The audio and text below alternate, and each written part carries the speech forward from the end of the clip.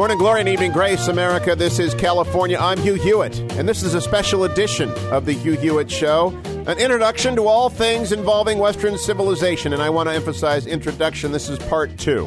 Leading us through this beginner's course so that your New Year's resolution can, in fact, be met and answered early in the year is Dr. Larry Arnn. Dr. Arnn is the president of Hillsdale College. If you're just joining us, you do not know that he has his Ph.D. in modern history and political theory from Claremont Graduate School.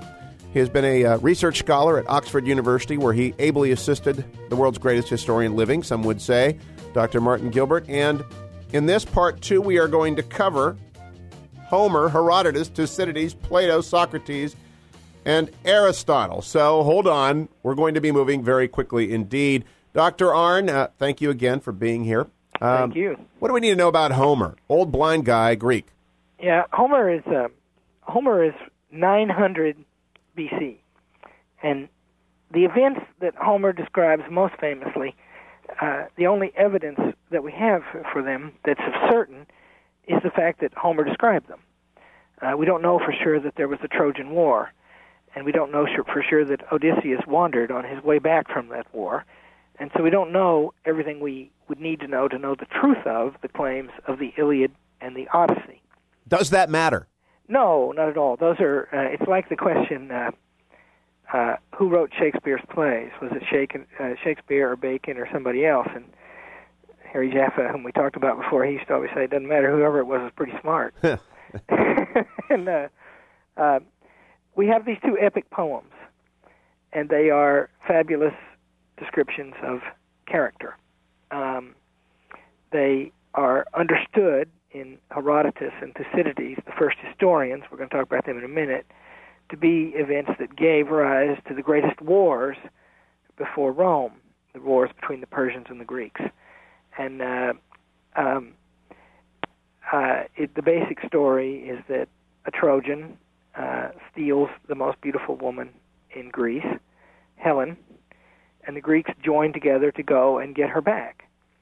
And this is told in the form of a long poem, an epic poem. It's a hard-to-read poem.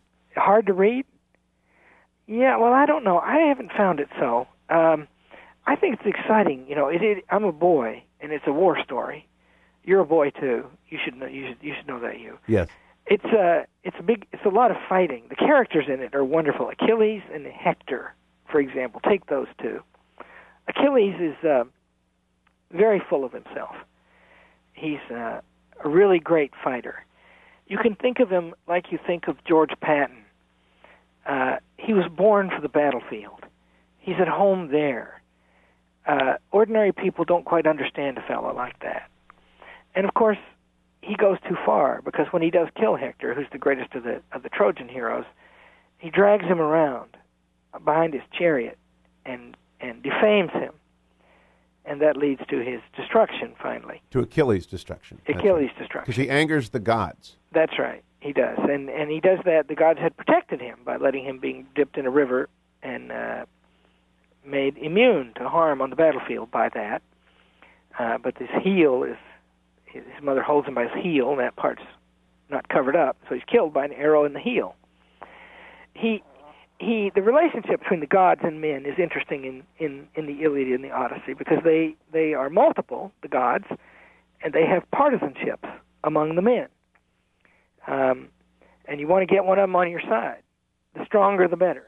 And you have a kind of an international relations between the gods and the men. If your god is more powerful than another, that's to the good, but you don't want to make the other two angry either. And the coalitions that happen up there turn out to be influential. Among the most important things in these fabulous two epic poems is the studies of the people, because one of the reasons to read literature is to find out about people. What are they like? But now you've walked past the difficulty of the poem. It might not be difficult to you, but I'll stand with my audience and say, no, wait, we've picked this up. This is a hard poem. Why bother? Well, I guess because it's old. There's that, and you should read books from other periods, because it takes you out of your own and it gives you a perspective that'll let you see what's permanent. But also because it is this classic confrontation. And, human life is a story both of harmony and confrontation. The harmony born in the capacity of human beings to talk. They're more gregarious than other kinds of creatures, but also more apt to fight, too. And you see all that work out, and what's the distance now? It's 2,900 years ago. You see all that work out in those two poems about as they work out today. There are these resentments among these people. They go to fight over a matter of honor. They fling each other at each other furiously. In the end, canniness and shrewdness are the methods of victory. The Trojan horse and Odysseus, who's very wise and also an effective liar. So it is a beautiful dramatization. It's like reading Shakespeare. It doesn't matter when it was written. But then what you're saying is that we need to be canny, shrewd, a good liar, and if possible, be dipped in a river. And also the claims of honor. It's an interesting thing about about the war between the Trojans and the Greeks, that it matters very much who's in the right to both of them, and they have the same standard of right. They're killing each other. They're bitter enemies. But this is a famous argument from C.S. Lewis, which is displayed here as well as anywhere in anything ever written, that apart from the fact that they're at war with each other, it's amazing how far they agree. If Helen was stolen, they all admit that that was wrong, but the Trojans say that she was not. And if there has been an offense of one against the other, then whoever committed the offense should pay. There is a demonstration there, not just of the way of human affairs, but also of the standard outside them that human affairs is subject to. And all who participate in human affairs have an agreement about that, implicit or explicit. This is an interesting book, by the way, because to sort of zoom ahead a little bit, it's not like the philosophic works. In no sense can you say that this book is an examination into those higher questions that loom above and help us understand the behavior of all these people. They make speeches about honor. They make speeches about right. This book is not an investigation, a questioning of those speeches. It's a presentation of those speeches in a dramatic adventure story. And it's not written with a philosophic eye. It is a little bit like a history book. It's not so different from Herodotus. But it is didactic.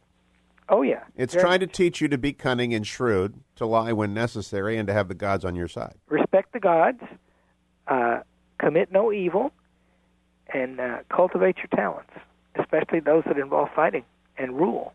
But then our friend Odysseus is as cunning can be. You used the word, I agree with it. And that is not, that is not something one would take away, for example, from the Bible, to be cunning. Well, there are passages in the Bible that, both in the Old and the New Testament, that adjure us to cunning, wise as a serpent and harmless as a dove.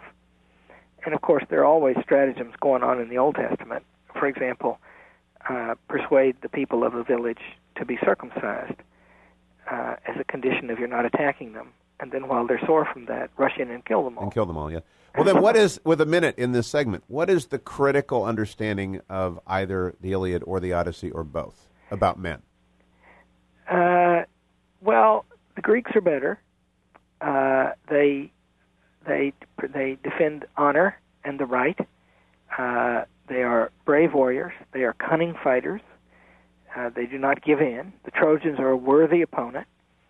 And in war, it's important to be in the right, to have the gods on your side, and to win. Okay. Then I want to begin with Herodotus, the first historian, to bridge to the next gap, since we still have 45 seconds left. 45 seconds? Yes. Herodotus is the first historian. He tells the story of the greatest of the ancient wars between the Greeks and the barbarians. Do you like this book, Herodotus' Histories? I think it's wonderful. It's full of just absolutely absurd suggestions of real events which could not have happened. Like what?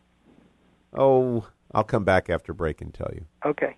You're supposed to tell me. Okay. I'm trying to reach back through 30 years to remember what it is that he described. For example, the Persian king serving his offensive satrap, his son, for dinner. Oh, yeah. Well, that's also in Titus Andronicus. It probably happened.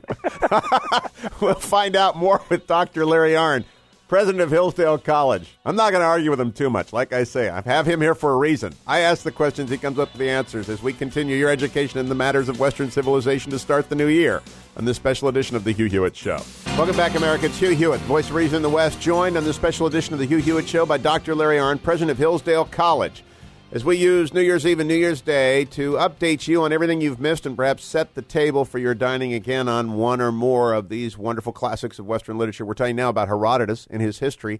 A little bit of history, Dr. Arnn. We're dealing here with the Greco-Persian Wars. They are preceding the great civil war of Greece, which gives rise to so much of Thucydides and the events that follow. Persia was the overarching empire that Herodotus observed, and why did he write this down? Well, it is the first book of history, that is to say, an account of the story that is neither fictional, poetic, nor partisan. It's supposed to be the story of what happened, standing outside that story and telling it fairly. It is, in my opinion, a wonderful book, and it begins with an exploration of the difference between Greekness and barbarism. You know, the term barbarism comes from the way the Greeks thought other people talked. It sounded like they were saying bar, bar, bar, bar, bar. And it's a kind of a derisory term. And Herodotus begins by standing outside that. It's as if he's just weighing up the various stories. He says that the war begins. You know, the Persians are under Xerxes. They are a one-man despotism. Rule is hereditary. The word of the king is the law. He is the executive, the legislative, and the judicial branch. Freedom of any kind is unknown. Herodotus begins by saying that the conflict starts with the disagreement about this Trojan War. They think it's wrong to abuse a woman, do the Persians, but they think the Greeks just went overboard. Why would they have this massive war about one woman? And they don't seem to give account of the fact that Helen was so beautiful. She was to the Greeks beauty itself. In a way, they were fighting for beauty. It is, I didn't mention before, but the Iliad is really a kind of a romance, too. And it is about men looking above themselves to things for which they should sacrifice. This is unknown to the Persians. The Greeks are also, by the way, they're famous poets and they're famous liars. And the Persians are not poets and they are not liars. They believe that honesty, says Herodotus in the opening pages, is the highest of things. But then a very great curiosity is revealed in the first few pages. He says that the Persians believe that it should be unlawful to think anything that it is unlawful to do. Then he goes on to say, and they believe that this is not only effectively able to be carried out, but that it is effectively and universally carried out. So, he says, for example, when a law is broken that is thought to be the most important kind of law, they always deny that it actually has happened. For example, they say, when a case arises of a child killing its parents, they deny that he was really their child. He couldn't have done it. So you see, a nation, which is a perfect kind of tyranny, they believe that the will of the king can become the will of every other person. And that's why Xerxes whips the Hellespont and beheads all of it, because, he builds a famous bridge across the Hellespont to get his army over to Greece, and the bridge, while being built, is destroyed by a storm. And so he commands the Hellespont to be whipped, the sea, and then he throws shackles into it, and then he beheads all of the engineers. and he begins, he goes over. I was unaware of that part of the story. Oh, yeah, no, it's amazing. It's not good engineering practice, by the way. Go ahead. Cyrus a river drowned one of his favorite horses. And so Cyrus caused canals to be built all around the river so that it was reduced to a series of tiny little streams to weaken and punish the river for having drowned one of his horses. Now, Cyrus, his whole strategy in the war, there are two opposite things, and by the way, it is a fabulous story, is he takes a huge army. The numbers are greatly exaggerated by Herodotus, but never mind that. Historians gave rise to the long tradition of historian exaggeration. I myself am doubtless guilty of it on many occasions. He takes a huge army over there, and he believes that they will simply bow to the necessity of that army. He has the Spartan defecting king along with him, and the Spartans are the bravest of the Greeks. Their whole polity is organized around the virtue of courage, and they're the greatest warriors for 500 years. And he takes and the Spartan defecting king keeps saying to them, "They are going to fight you," and he laughs. He thinks it's funny. They can't. We've got them outnumbered. And then, of course, he has the famous Battle of Thermopylae, where 300 Greeks, that is to say 300 Spartans, plus about 10,000 others, the others, many of them getting away on the last day, and the Spartans, including one of their two kings, Leonidas, all remaining to die. They confront this Persian horde. And see, the reason it's okay to exaggerate the numbers of the Persians is that without saying as much, if you read carefully, Herodotus has established that they are, in principle, a horde, a society organized around the idea that the will of one is the will of all. And that's not human, you see. Whereas the Greeks are human. They live as humans are to live. But you've got to explain that their king is not like the other king. Leonidas, or Leonidas, as you say, is not like other kings. Sparta is not like other kingships in that regard. It is governed by much more than kingship. Sparta is organized around laws from Lycurgus that are very severe. Yes. And that basically make there's a ruling elite called a Spartiate, and every male citizen is a full-time soldier. He has no other occupation. That this gives rise to a systematic system of slavery, much wider and more perverse than in any of the Greek cities. Whole societies are held in slavery, so that the Spartans, who are unconquerable, as I say, for 400 or 500 years, can spend all of their time training. And Spartans have two kings. The officers, all the citizens, and all the senior Spartans exercise, often naked, with the troops themselves, to establish a kind of a fighting equality between them and respect between the officers and the men. And on a battlefield, for all that time, there's nobody like them. And the Battle of Thermopylae is actually a kind of a spectacle put on for Xerxes to teach them. Like Xerxes at one point asked the Spartan defecting king, "Why will they fight? There's nobody behind them to whip them and make them fight." And the defecting king responds basically, "You don't understand." Well, the Battle of Thermopylae is a kind of a theater. The Spartan king, Leonidas, is down below, fighting just like any of the men. Xerxes is up above, on a dais, watching. He's getting his education. We'll continue with our collective education or introduction to that when we return, and we take up Thucydides in a book which is among, the best, the Peloponnesian Wars. When we return to this, the special edition of the Hugh Hewitt Show. Welcome back, America. It's Hugh Hewitt on the special edition of the Hugh Hewitt Show with Dr. Larry Arnn, president of Hillsdale College. As we sort of do an introduction to Western civilization, we are now to Thucydides' History of the Peloponnesian War, which chronicles the 27-year civil war, primarily between Sparta and Athens. I've never read this start to finish. I've read it often and frequently. By the way, Dr. Arnn, have you read the new novel by Stephen Pressman called Tides of War, which fictionalizes this? I have, yes. It's a fine introduction to a very difficult book as well. Better still is Gates of Fire. Yes, it is. A magnificent book. The Battle of Thermopylae. But I knew what that was about, but I had no idea of sort of the character of Alcibiades because those weren't the parts that we've studied. Now, tell us why people should read the history. Well, the Greeks are the greatest of the ancient peoples, if you regard that the Romans are the ones who bring us into the Christian world. And the Greeks are the first people to value freedom. They don't value it in quite the sense that we do, but they don't mean equality by it and universal freedom, but they mean freedom for the citizens.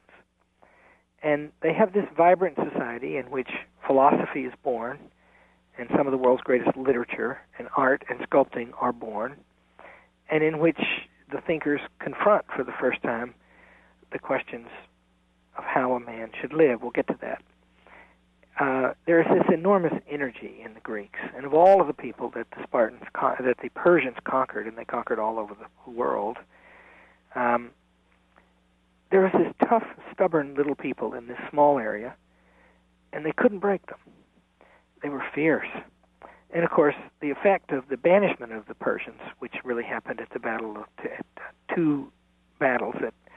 Thermopylae was a kind of a spectacle battle, but then it wasn't that many people involved. But then, especially at Salamis on sea, the Persians' fleet was destroyed by the Athenians, who had abandoned their city to take to their fleet, and they destroyed the Persian fleet at Salamis, and then at Plataea in Thebes, the Greeks, all united and led by the Spartans, took on a superior Persian force and destroyed them there.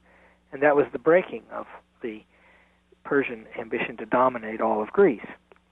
Now, the Peloponnesian War comes after that, and it comes after the Athenian Empire is founded, and the Spartan Empire, which is much smaller and land-based, mostly on the Peloponnese, the peninsula island at the bottom of the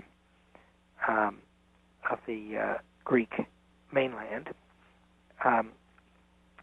These two are now very great, and they start to come into conflict, and the differences between them drive the conflict.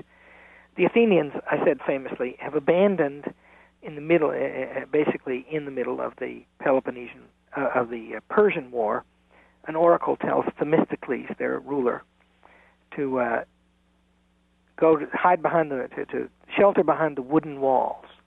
Well, many of the walls of Athens are wood, but he interprets that to mean the ships, and they actually abandon their city. A very remarkable thing to happen in the ancient city, and they take to the sea.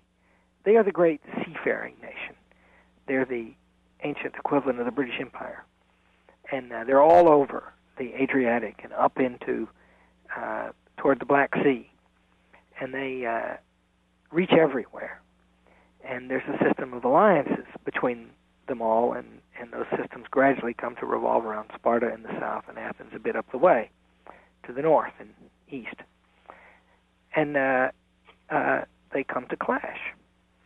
And Thucydides' account is a wonderful thing, as you say. In some places, it's well, I'm not going to say that. It's a very, very fine account. And one of the things that's remarkable about it is it gives rise to a tradition of recording public speeches as a way of revealing the nature of men and their regimes. The Spartans and the Athenians have various rhetorical confrontations, and in these confrontations and in the events that follow from them, the real war confrontations that follow from them, in the breaking of alliances, in the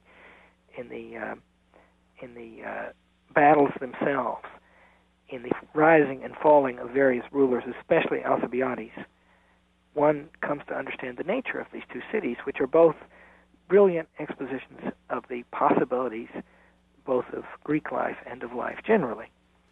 The Spartans are very warlike and very insular and very dogged. The Athenians are far-reaching, ambitious, filled with pride and honor, also turbulent and changeable. The Spartans are ruled by traditions, the Athenians, and by this tight military society. The Athenians are ruled by the changing of democratic politics. And it is time for us to change subjects. We'll be right back, America, on this special edition of the Hugh Hewitt Show. Welcome back, America. It's Hugh Hewitt with Dr. Larry Arnn, the president of Hillsdale College. When we last broke off, we were talking about the Athenians being ruled by politics. the chronicle of their long struggle with their Spartan cousins contained in the history of the Peloponnesian War. And the most famous Athenian of them all, Socrates, is the subject of most of our next subject's writings, Plato. And Dr. Arnn, what do we need to know about Plato to start this? Well, Plato in Plato are found the authoritative accounts of this man Socrates, and Plato. We might talk about him as a group, sort of Plato, because we have them all down: Aristotle and Plato and Socrates. Okay. Plato and Aristotle were students of Socrates and well known to each other. They were friends. They had some important disagreements. One of the disagreements is about the forms, their relation to matter, and the idea of the good. I don't think we'll go into that right now because maybe I couldn't, and for sure I couldn't sufficiently to make it clear to all of you. But let's talk about the broad things. Socrates says Cicero, who didn't know him, a Roman who comes later, we'll talk about him.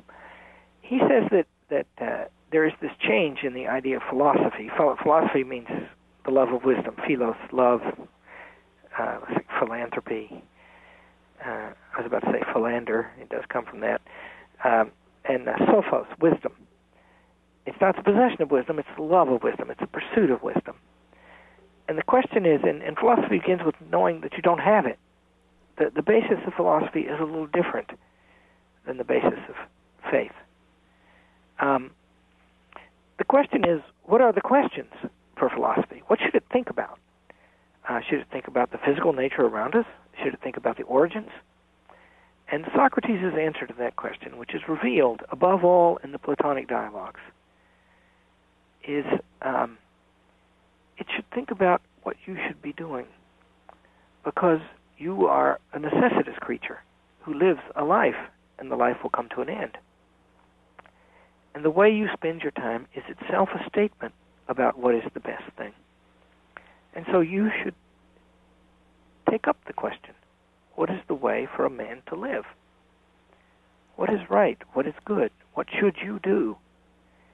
Socrates is the one who turns philosophy to those questions. And in its classic form, philosophy is an examination into that. Now, I have to ask you about Socrates, though. He did not show up in a toga in the equivalent of a bar room. He was first a warrior.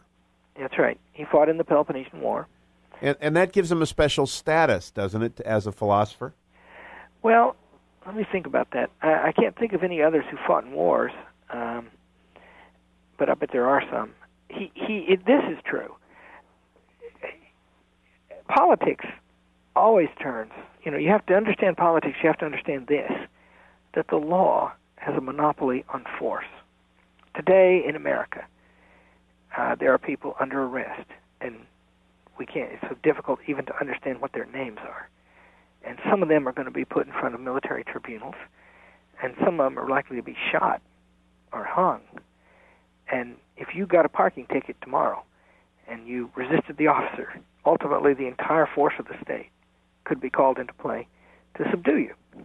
The law is a very serious thing, and its sanctions are very high. To ask questions, you see in the case of Socrates, is itself potentially a rebellion. You say that it's wrong to practice your religion if your religion asks you to fly airplanes into buildings. But I say it's right. And what if my saying that incites somebody to do that? Am I culpable? Maybe. Today, just as much as in Athens in the 5th century B.C. You're working up to the fact that Socrates, of course, executed by the state for asking questions. That's right. And you see, to raise questions about what is the right way to live calls into question whether you know. And so all of the accounts of what is the right way to live are subjected to some questioning.